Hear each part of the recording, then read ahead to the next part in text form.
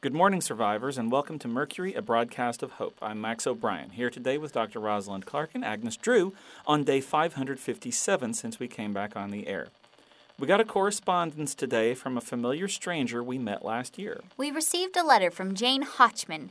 We delivered her baby in a fantastical string of events that still fascinates me to this day.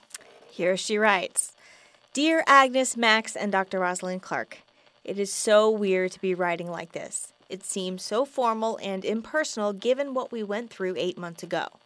The three of you were responsible for bringing my little boy to this world.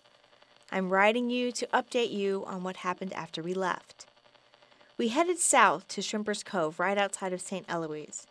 Apparently, Ethan had some friends there who he thought could take us in. By the time we got there, we found that his friends had died, probably zombie-related, and some stranger had taken up living in his house. Our car was on its last leg, and we asked the stranger if we could stay with him, at least for a few weeks until we could find another plan. We stayed with him and tried to keep to our side of the house. It felt good to not be sleeping in a car and have some real shelter. However, this guy's aura was off to me. I knew he didn't really want us there in the first place.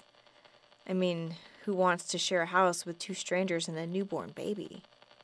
He wasn't overly nice, but he wasn't overly mean either.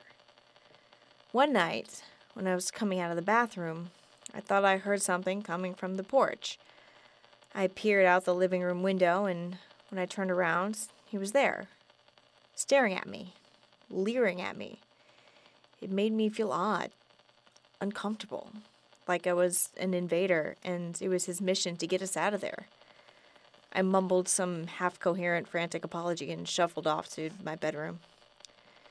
Meanwhile, I made friends with some folks over at St. Eloise, particularly the women. They taught me how to plant some fruits and vegetables for the backyard and what insects to look out for. I was a city girl before all this apocalypse stuff, so this was really helpful for me. Of course, as women do, we talked. When I told them who we were staying with, they shared some rumors they heard about him, like that he had done time for stalking, possible kidnapping, and battery. To make a long story short, one day he convinced Ethan to join a hunting expedition with him. He said that if he caught something big like a deer, he would need the additional manpower to carry it back to our home. Made sense, right? He came back alone. Told me Ethan was bitten by a zombie hiding in some tall grass. Told me that Ethan couldn't stand to watch him die in turn.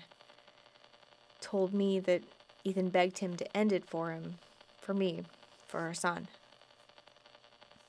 I know it's a likely story that seems plausible, but somewhere in my gut, I know this guy was lying to me. And if I didn't get the hell out of there, I would be next. Shortly thereafter, I found out some farmers were making a trip to a place called Deerfield. It seemed like an okay place to relocate and raise a child. That's where I am now. I'm happy. At least as happy as a widow could be. I know I made the right decision by getting out of there, but I couldn't help but wonder if others are in danger with that man on the loose. I just remember that I never told you my little guy's name. I think you'll like it. Drew Maximus Clark Hotchman. Ethan and I thought that we should pay tribute to the three individuals who were responsible for him getting here. Wow. What a story.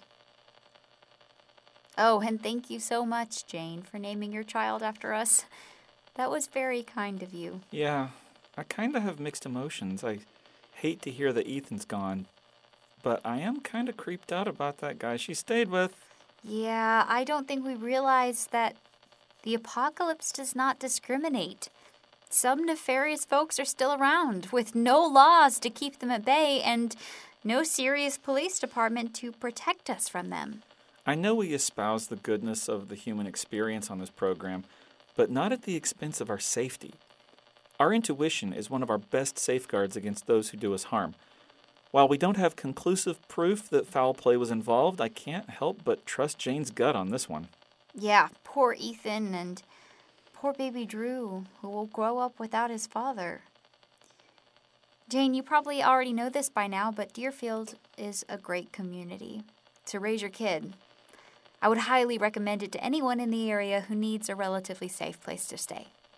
Jane, thank you so much for updating us. I'll never forget the day you and Ethan dropped into our lives. Helping you give birth was the messiest surprise that I ever hoped to be part of. Gave me a whole new appreciation for mothers, doctors, and life. Your story is a reminder to us to listen to the whispers inside of us. They are our best detectors of danger. That sounds like a great place to stop. You've been listening to Mercury, a broadcast of hope, with me, Max O'Brien, Dr. Rosalind Clark, and Agnes Drew. Take care of each other.